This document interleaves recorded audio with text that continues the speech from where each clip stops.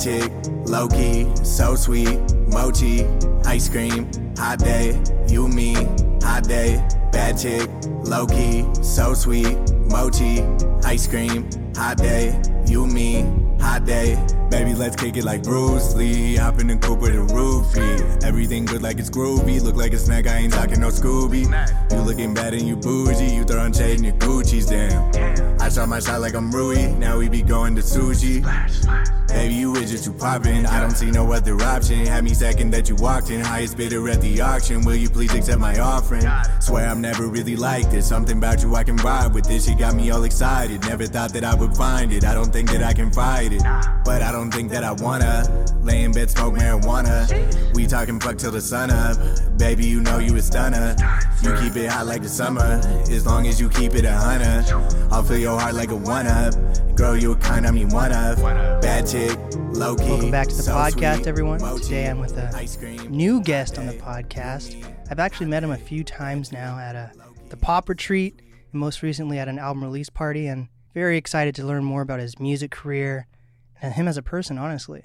So, my guest today is All Day Trey. Hey, what's going on, NAS Podcast? Yes, sir. Yes, sir. Let's get to it. So, you released an album in 2017 on SoundCloud. At least I saw it on SoundCloud, called Pray for the Wave. And then you kind of took like a 3-year hiatus. And you recently released a new project in May. And you had some callbacks to Pray for the Wave. So I was wondering, during that 3-year hiatus, was it a rebranding, or were you just taking a step away from music for a bit? I think when Pray for the Wave came out, it was a good project. I liked a lot of elements of it, and I thought I found certain aspects of my sound I really wanted to explore further, but I wasn't really ready at that point to get them going. And I wanted to make sure I didn't have any false steps. I've been making music a long time, and I've been taking the circle route where like some good things happen, and then I'm not able to build on top of that because I didn't know what I was doing next. So I wanted to stop making false steps and like step backs and figure out how to make the most progress possible with my music. So I just took a few years off, worked on my mental health, worked on myself as an artist, and really defined the sound I was going for. And you're from Spokane, correct? Yeah, born in Spokane. So that's a small music scene, especially back in 2017, correct? Oh, yeah. 2017, the music scene in Spokane was not nearly as prominent as it is now, especially in hip-hop. Like, we've always had bands and things like that, but hip-hop was not really respected for a long time until Jang popped up on the scene and just wrecked it. So Jang's definitely a big reason the music scene in Spokane is where it's at right now. Did he help you like restart your career, or did you restart it and then meet him along the way? Me and Jang met opening up for Lil Dicky. Oh shit! Wait, you opened up for Lil Dicky. I opened up for Lil Dicky twice, but I think that was like the first time I maybe had seen Jang in passing at like some little local shows or something, but we'd never really chopped it up. Our first interaction where we actually had like a solid, memorable encounter was opening up for Lil Dicky on the same set. And was that in Spokane? That was in Spokane at the Knitting Factory, yeah. What's the Knitting Factory? So the Knitting Factory is a chain of venues. They have a knitting factory in Denver and like maybe Wyoming and New York or something. But it's the premier mid-sized to like it's 1,500 person cap venue in Spokane. So people do come out to Spokane to tour. Yeah, we get a decent amount of touring acts. It's the second biggest city in Washington. You know what I'm saying? So if you already are in Seattle and you got an extra day on the tour, why not hit a market like Spokane? So you opened for him in 2017 then, or like once in 2016 and once in 2017. So you made progress. Like a lot of artists haven't been able to open for bigger artists like that or tour or anything like that, but you were able to actually open for like artists like Lil Dicky. Yeah, Lil Dicky is definitely one of the bigger artists I've been able to open up for. When I was a freshman in college was probably my biggest opening I ever got to do. I won WSU SEB Spotlight, so basically like Battle of the Bands, and I got to open up for Mac Miller and E40 at WSU Springfest, and that was sick. Holy shit. Yeah, that was like 2012, not to date myself, but 2012. Oh, God. So you've been making music for 10 plus years? Yeah, I've been making music since about 2011. Holy shit. Yeah, it's been a long road, man. So what made you get into music? I always wanted to be into music. My dad always played guitar and was really into metal. So I originally thought I was going to end up being a rock star. Figured out I can't play guitar and my voice is not very well suited for screaming. So we gave that up pretty quick. And I really didn't know what I wanted to do with music for a long time. I just knew it was what I was passionate about. And then a good friend of mine got kicked out of his parents' house and was just, my mom's a really nice lady, so he was always at the crib. And he made hip-hop music. So I just used to sit in the room while he was making hip-hop music, write some little raps down, and be like, hey, what if you spit this? And then one time he just had me get on the mic when I wrote something, and he kept it on the track, and I've been making music ever since. So how old were you when you started that? Probably like 16 or 17. Holy shit, that's pretty early for, like, a lot of artists I know at least have started out of high school, honestly. Yeah, it was crazy. The high school I went to, no one had ever in their wildest dreams been like, I'm going to be a rapper. It was not taken seriously when I was in high school. I also wasn't very good at that point in time. It's taken a long time to get my sound where it's at. So how do you do that if there's not a huge scene? Like, do you ask other artists who are still trying to make it in Spokane, like, what you're doing right? Or did you have to go online? Because here in Seattle, we've had artists that have made it, and there's, like, certain artists who are able to get, like, mentors, whether they're producers or other artists that have been able to tour, like Macklemore at the Residency. I don't think there's really anything like that in Spokane. So how do you know if you were getting better or not? I really didn't at first. You know what I'm saying? I knew that I had good stage presence and good energy, and the music kind of came afterwards. But I didn't really have anybody to look up to or take advice from. So I was just doing my own thing for a long time with absolutely no direction. So when, like, you said WSU Spotlight? SEB Spotlight. Yeah, it's like their battle of the bands. So when you do that, do people in Seattle even know anything about that? Like, big things that happen in Spokane, are Seattle artists even aware of that? No, probably 100% not. And WSU's in Pullman, so that's even in a smaller market. But Pullman's crazy. And that's a college is a good place to make music, right? Like, because you can throw events and then your classmates basically can go to those shows.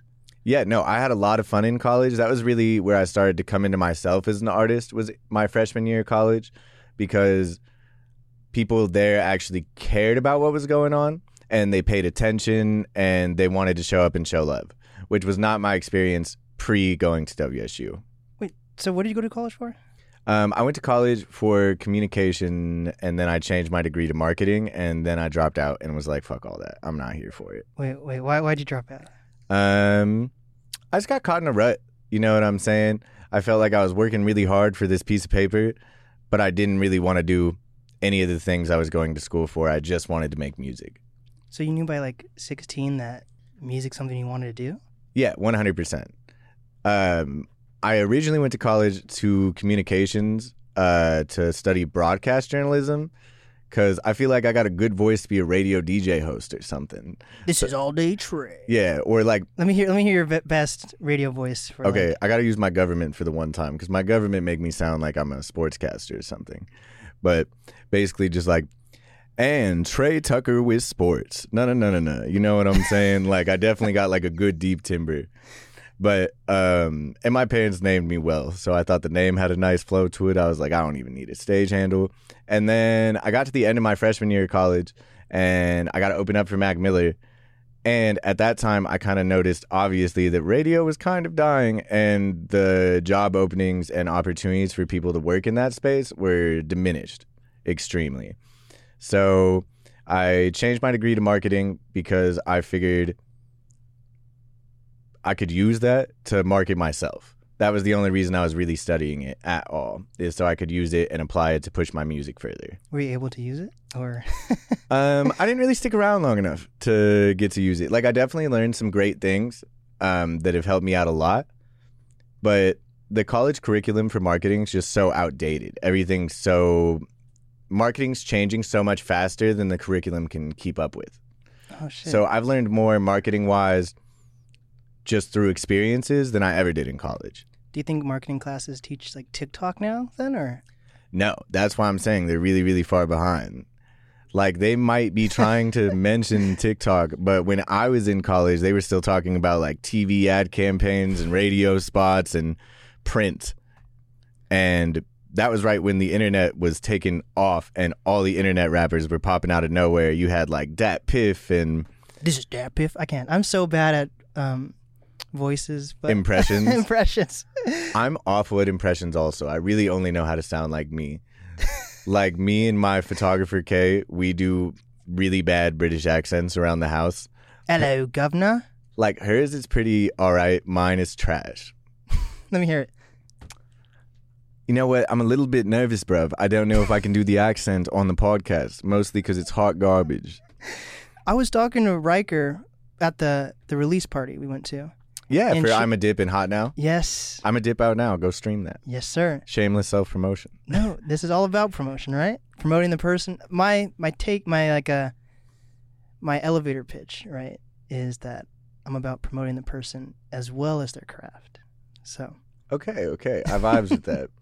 But I was talking to Riker, and she was saying the radio stations in Spokane, they're all syndicated. They're not syndicated themselves, like their shows are going out to other places. Other places' shows are syndicated in like Spokane, so Spokane doesn't even have its own system. Yeah, there's not really a system in place for that. We don't have like our own KEXP even that people pay attention to, and we don't have a Cube or anything like that. So getting on the radio in Spokane is pretty difficult. So then what do artists do then if they want to if they believe in themselves so deeply that they want to like become some successful artist, but there's no radio stations, there's no scene, and it didn't seem like you really utilized the internet yet. So what were your goals and like how were you going to get out of Spokane back in 2017? In 2017, that was when I started branching out. I think I always knew that if I wanted to make it out of Spokane, I would have to tap in with Seattle. Like the 509 and the 206, the whole upper left definitely need to like come together, and we need to bridge that gap to get out of the 509. Like there's no ifs, ands, or buts about it. We just really don't have the infrastructure over there quite yet. Like it's getting better by the year, but it's taken a long time to even get to this point, and we're still not where Seattle is as far as infrastructure goes. Yeah, it's weird because like Seattle's doing its thing, but it also is like competing against each other. So then when like a Spokane's supposed to look at a Seattle for like, this is what we can do correctly, but like everyone just doesn't really know what to do because we don't really have like the industries or the radio stations. So it's like I was talking to the unemployed. I keep calling them unemployment, but the unemployed group before you guys, and they were saying it's usually up to like the fans and other people that aren't the artists to help build up the scene. But it seems like Washington, at least, the artists are the ones who have to build up the scene, which is kind of reversed. I think it goes back to that sentiment that a lot of people talk about on their come up, that you get a lot more love out of town than when you're back home. Like when you're local, people see you as local. So you have to branch out of your market and get love in other markets. And then once you do that, people show you love back home. It's the most preposterous thing. So you're not a rebrand then. You're just no, picking we're up where you still left all day off. straight.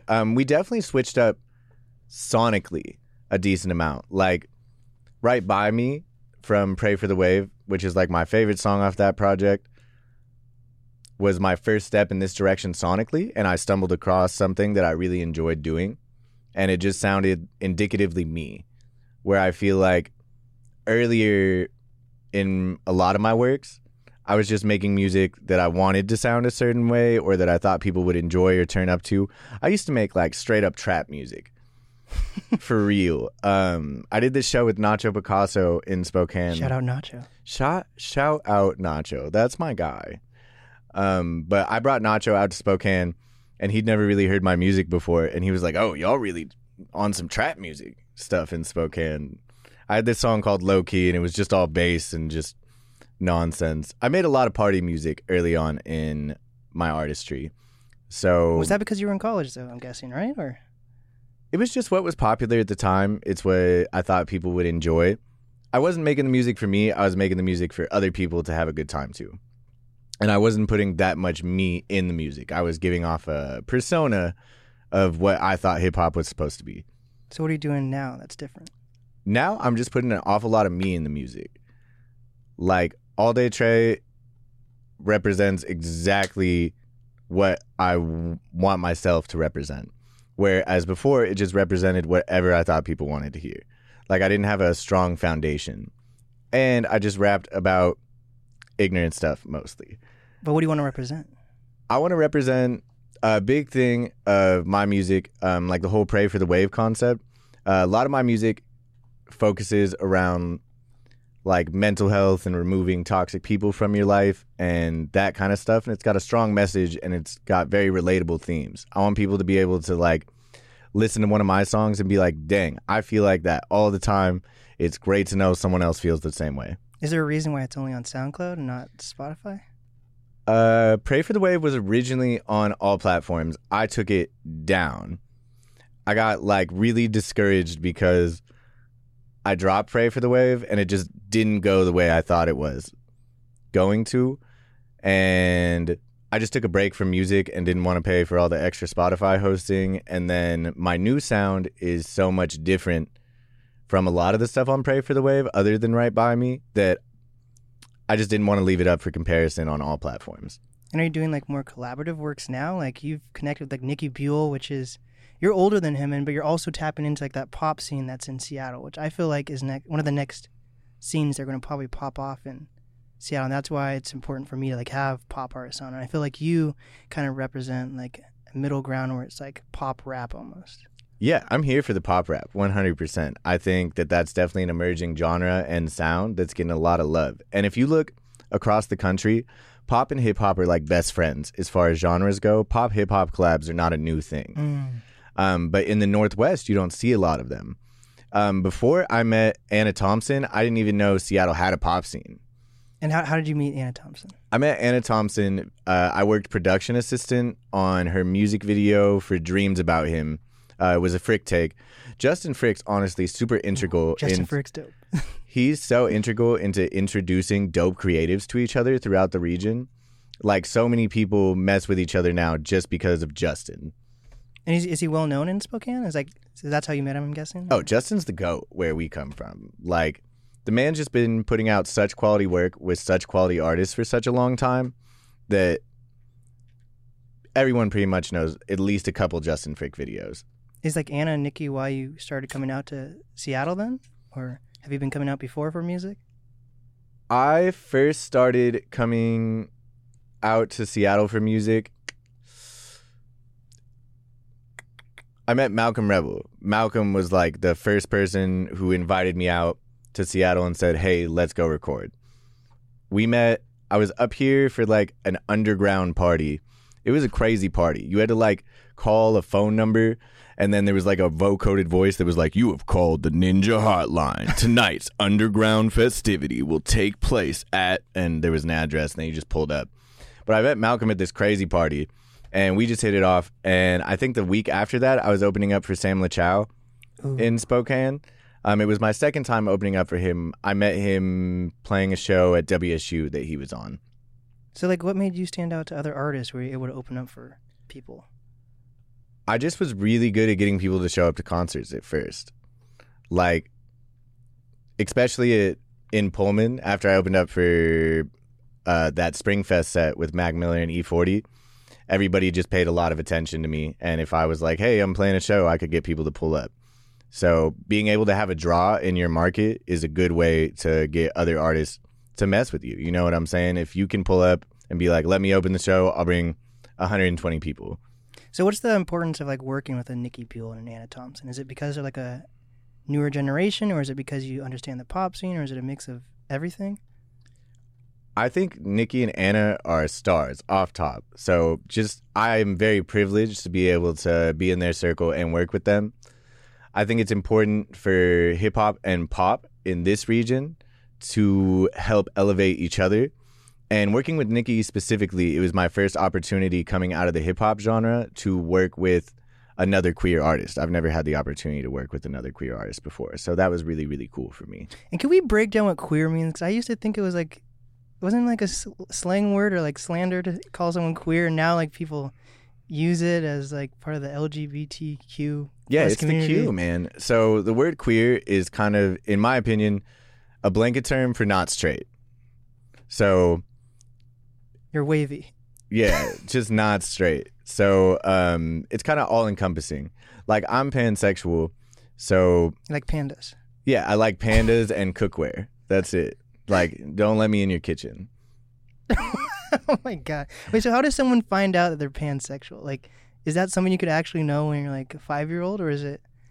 I mean, that's a very interesting question. I guess, really, like, I didn't really know what pansexual was for a long time. So, like, I was just very confused about my sexuality and exactly how I felt. Like in the kitchen, or?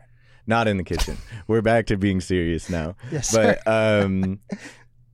like, obviously, societally, I grew up dating pretty much females all the way throughout high school. I don't think you're supposed to say females anymore. I think that word got canceled. I don't know how to say anything correctly. But I dated mostly women up until I graduated high school. But I always thought, you know, certain energies that came from male figures were like attractive to me. And that was very confusing for a long time. Was able to, you know, have those experiences in college now that I'm out of my little small town routine. And then just being in hip hop, and hip hop's traditionally kind of a homophobic space. Like, it has not always been the most safe, accepting space for everyone as far as all sexual orientations go. That's been a pretty controversial topic. So, yeah, I didn't come out for a long time. I definitely knew that I was attracted to basically just whoever I'm attracted to. Like, if I vibe with your energy, I'm attracted to you regardless of what you may be on the surface. So it's different than being bi then. It's just... Yeah. Have you ever seen this show called Schitt's Creek? I've heard of it. It's on Netflix, right? So it's on Netflix. They got a pansexual character in there, and they have this metaphor that I think is really good. It's like, some people only like red wine, some people only like white wine. I care about, like, the wine, not the label. I don't really care what kind of wine it is. If I like the wine, I like the wine. Shouldn't that be... I feel like in the future, that would just be normal then. You know, like, because I feel like right now people are either gay or straight or whatever, and then, like, there's pushback from, like, older people or even younger people who grew up in, like, a certain family that's like, are you gay or are you straight? You know, but I feel like in the future, this is getting a little wild here. But hey, it's getting deep. This is some important stuff to talk about. I truly think, like, in the future, like, have you seen Total Recall? I've not seen Total Recall. You need to check out Okay, Total Recall. I'll definitely I feel like in the future, when we're all having, like, augmentations and you can be whatever the fuck you actually want, like, people want to be furries, but, like, in the future, you can probably be an actual fucking wolf or something if you wanted, right? That'd be wild. So I feel like at that point, we won't care, like, what you're attracted to. 100%. And that's a really important part of why I decided to be more open about my own sexuality, just because I feel like, you know, queer representation's definitely been on the rise, but you see a lot of people who are gay and, like, lesbian, and you see a lot of girls who are bisexual or pansexual, but, like, bisexuality and pansexuality in men is kind of still a taboo concept. You don't see people feeling comfortable being themselves in that space. So what did you say? What, like, how did you come out? Was it, like, to friends, family, or just... I actually came out to... So a lot of people I've dated obviously knew. So for a long time, it was just people I dated and, like, felt comfortable with enough to share that part of myself. They knew. And that was years. You know what I'm saying? Like 5, 6, 7 years. And then 2020 happened and everything was insane. And I had just signed with Direct Influx on my development deal. So Riker had started managing me. And I think being in a position where my manager was, like, a strong gay black woman, and at the time we had another artist on our roster who came out as pansexual in a magazine interview. Ooh. And I just thought that was so dope that he put himself out there to provide representation. And it made me feel comfortable enough in the situation I was in to be like, you know what? I'm going to be 100% myself. 2020 has been crazy. Life's way too short. I don't need to spend any excess energy not being myself ever again. Jeez, that's a long time, though. That must have been, like, stressful. Very stressful. It's a lot of weight on your shoulder hiding an entire part of yourself from so many people. But yeah, I told Riker and the team before I told my parents, just because it happened situationally. Wow. And then my parents came to town, like, the next week. They live in Tennessee. So I had to sit down, talked with them. My parents are super supportive. My mom grew up Catholic, so I was never like. My mom's always been super supportive of all people.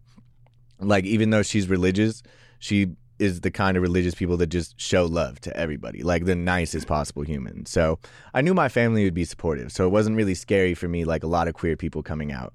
I knew no matter what, my family would love me the same. So that was cool. You're not religious then? I am not religious, no. And why is that? I just don't subscribe to that channel, man. It just doesn't add up for me. I believe in karma. So like Karma Knows, or yeah, love that guy. Yeah, I go to the Church of Karma Knows. No, I just believe in karma. That's really all I believe in as far as spirituality goes. I think everything has energy. Obviously, as a pansexual person, I'm attracted to energies. I think everybody's got energy. I think energies are connected, and I believe in karma. And that's pretty much it. Is that like a common belief in like the LGBT? How do you even say it? LGBTQ plus? Did I nail it? You nailed it. There we go. I was gonna let you do it. But is that like a common belief to not really be religious, or is it person to person? I think a lot of people in the LGBTQ plus community are not super religious just because we grew up our entire lives with religious people saying we were gonna go to hell. You know what I'm saying? I think that really makes it hard to put a lot of stock into that. Because if you really believe it, a lot of people literally believe you're going to hell in that world. So I would rather not believe I'm going to hell just for being who I am. So that definitely had a large influence on me not really messing with that whole thing. Well, I think you're a good guy. I don't think you're going to go to hell. I got good karma, man. I'm telling you, I'm a nice person. Yeah, I don't know how I feel about religion either, but I'm in Seattle. I feel like here in Seattle, versus if you're on the East Coast, religion's way bigger. But here, because we're in like the upper left, people are more. Well, also you're in Spokane, so that might be a different story over there. But people are pretty. There's a lot of conservatives in Spokane for sure. Here in Seattle, we got a lot of people who like gems, and we got that too. We call them wooks. Wait, what? Wooks? Wooks. What are? Okay, explain what a wook is. How to explain what a wook is? I'm thinking. Okay, so wooks generally are not like the most hygienic people. Okay. They often have dreadlocks. They collect crystals and talk about energy and third eyes and are very spiritual. And they like to go out in the woods and camp and do drugs and go to festivals. So they're hippies. Wooks and hippies are a little different. Hippies are like light. Wooks are like just 100% full send. They're like hippies times 3. Interesting. So would you say that's accurate, everyone else? Okay, cool. That's what a wook is. Wait, do we have wooks here in Seattle then? Oh, 100% you got wooks in Seattle. Go to like a bus station and someone playing a guitar with like a face tattoo and like dreadlocks. That's a wook.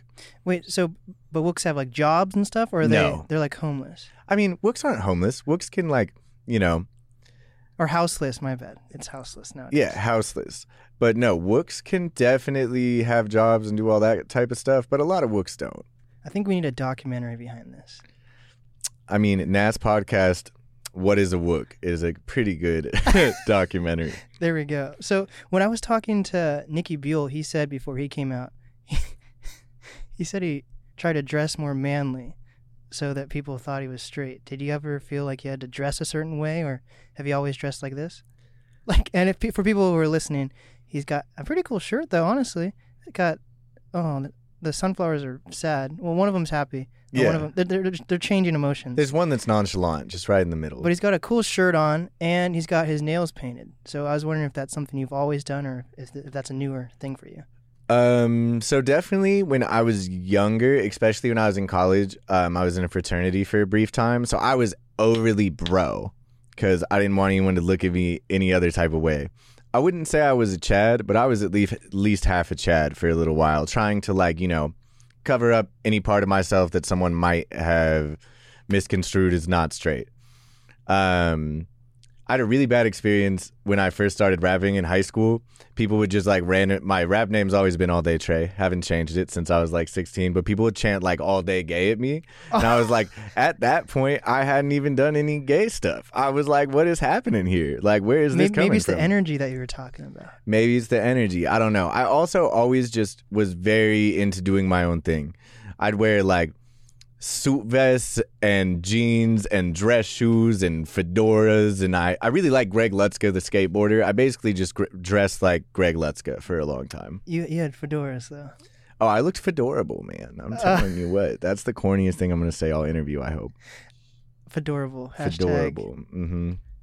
That's cool though. So you've always were you an artsy kid then, or did you do sports or? I did sports, and I kind of stopped doing sports when I got more into music. I was a skater punk kid first and foremost. Skateboarding was my top priority until I was like 15, 16, and then I hurt myself. And then I was like, you know what? Skateboarding's really painful. Yeah, let's get into this. You broke this down pretty deeply at the release party. That was like crazy, like the switch. So tell people your background in skateboarding then. I used to skate competitively from the time I was like 13 to the time I was like 15 or 16. I'd go to comps all over the state, some in other states. I got some trophies and medals and stuff. I've won a couple best trick contests. Ooh. Yeah, I used to have some nasty tricks in the bag. But at that time I was like 5'4", and then I went from like 5'4" to 5'11" in a matter of like 9 months, and I just lost all coordination and could not skate worth my life anymore. So now you just snowboard, or do you still skate? I still skate. I just don't be going big, because if I broke my elbow 2 years ago skating, and then I dislocated my knee a couple times last year skateboarding. And with the music stuff going the way it is, I don't have time to be out of the game like that. So I still skate. I have a good time. I just don't push myself like I used to. I stay pretty cautious. So what music were you listening to when you were skating? Like I had Del the Funky Homo Sapien on, who was huge in like the skating culture. Yeah, I love Del. I would say if I was skateboarding, what was in my headphones? Kid Cudi, first and foremost. Probably like Down and Out. That was my favorite Kid Cudi song back in the day. Lots of Mac Miller. Kids Project, Pittsburgh, High Life, all those early tapes. A lot of like pop punk music. Oh my God. Everyone has to listen to these next 3 interviews I'm going to be releasing, because like I feel like there's a huge wave of pop punk like reemergence. So like I've been hearing the word pop punk. Well, I guess that's 2 words. Yeah, the words pop punk, definitely. I've been hearing that a lot lately, and I feel like I had to do it an episode yesterday on my other podcast about it, because there's a huge reemergence of it. So that's cool that you're actually getting into the pop scene. And yeah, 100%. Pop punk was all the rage when I was growing up. You had bands like Blink-182, and we could throw Green Day in that category, and Good Charlotte, and Yellowcard. I love Yellowcard. I'm not ashamed to admit it. If Ocean Avenue come on, I'm going to act up.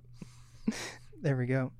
So what are your goals now that you're back into music after it? Actually, before we get into that, tell people what happened right before you were about to release your project, because you were about to release it and then COVID happened, so you had to push it back. And yeah, no, this last project, Stay Afloat, it's really funny because with a name like Stay Afloat and the year everybody had in 2020, you would assume that I made all that music and came up with that concept during COVID when the entire world was just trying to keep their head above water.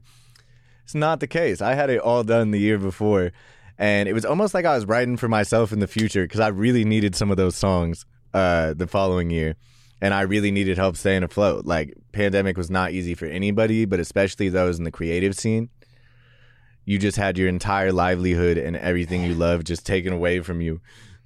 Like we were me, you, and Django when we were at the digital studio talking with Wands about that music union, and there's chapters. Like I feel like we don't, as like the hip hop community, I don't feel like they know much about the.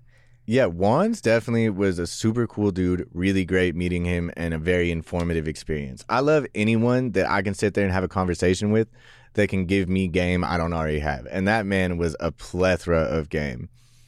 But going back to your question, we were all set to drop in April of 2020.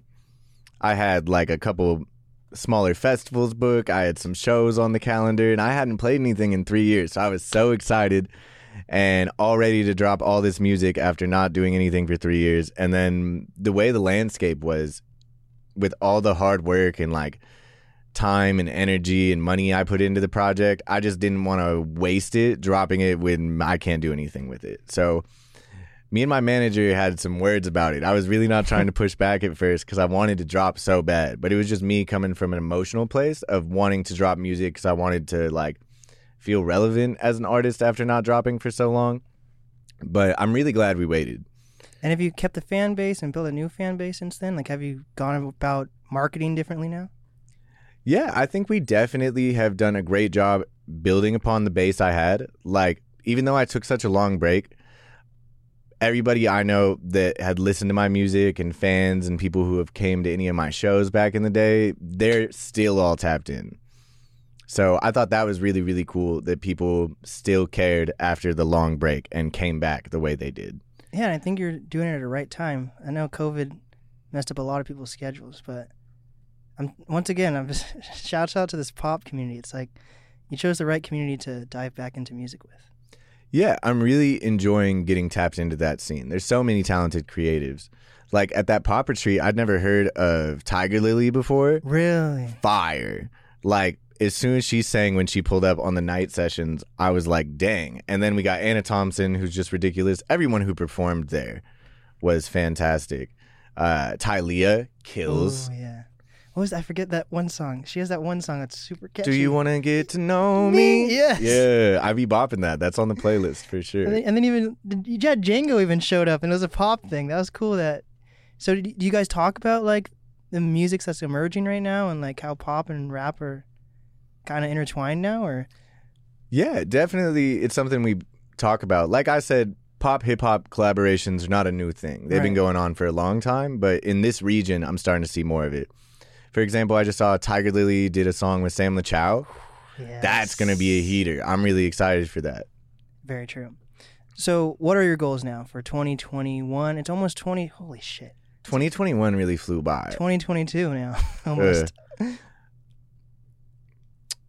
For 2021, my main goal is just to keep on top of my stuff and put myself in a position to elevate my music by the time 2022 rolls around. I've been doing a lot of creating lately and just figuring out exactly what I want my next move to be. I really enjoyed I'm a Dip, and I think that was a good follow-up to the project. I think that was a great move. Me and Nikki killed that. Once again, go stream I'm a Dip. It's on all platforms. It's great. Yes, sir. But I thought I'm a Dip was a really good move, and I wanted to follow that song with another feature, and we've been trying to lock in some pretty cool features. So we got a couple that I should be getting back like any time now. And when they come out, you're going to be like, dang, that's a good call, Trey. Hell yeah. But yeah, so elevating my artistry as far as collaborating with very, very serious musicians who are already in places I want to be. So my goal is definitely to get out there and collab more. And other than that, I just really want to solidify where I want to go sonically for my next project. I've been vibing on a lot of like bounce records lately, like just something with like a good vibe, bouncy, you can bob your head to, and that I can still deliver the message I want to across. Yes, sir. What is some advice that you have for up-and-coming artists, creators, influencers? Advice number one, don't rush yourself. I rushed myself for such a long time because I just saw where I wanted to be and where I was, and I just wanted to get there as quickly as possible. And that's not how it works. You have to like be very meticulous and thought out with your moves. You can't skip steps. It's like a staircase. So you just got to go one step at a time and be very meticulous and plot out all your moves and make sure you're building upon each one. So don't rush yourself. Take your time. Yeah, that's number one. Number two, branding's a real thing. You got to solidify a brand because at the end of the day, we're in the music business. Businesses sell things, and if you don't have a solid brand, it's going to be really, really hard for you to make any money in this game. Or you definitely won't make money at all. Like that's what I'm saying. It's like branding. Music's not just releasing music and becoming successful. Like you definitely need a brand. So shout out to branding. Shout out to branding or Brandon. What's the easiest way for people to reach All Day Trey? I would say the easiest way to reach me is you can find me on Instagram at TheAllDayTrey. Or you can tap into me on anywhere music is and go peep out music, all streaming platforms, YouTube. I got a couple great Justin Frick videos on my YouTube for Mochi and Float, some of my favorite songs, so I highly recommend checking those out. And you can find me on Facebook and Twitter. I think Facebook's just All Day Trey, but everything else is the All Day Trey. Hell yeah. This is the NAS podcast with All Day Trey.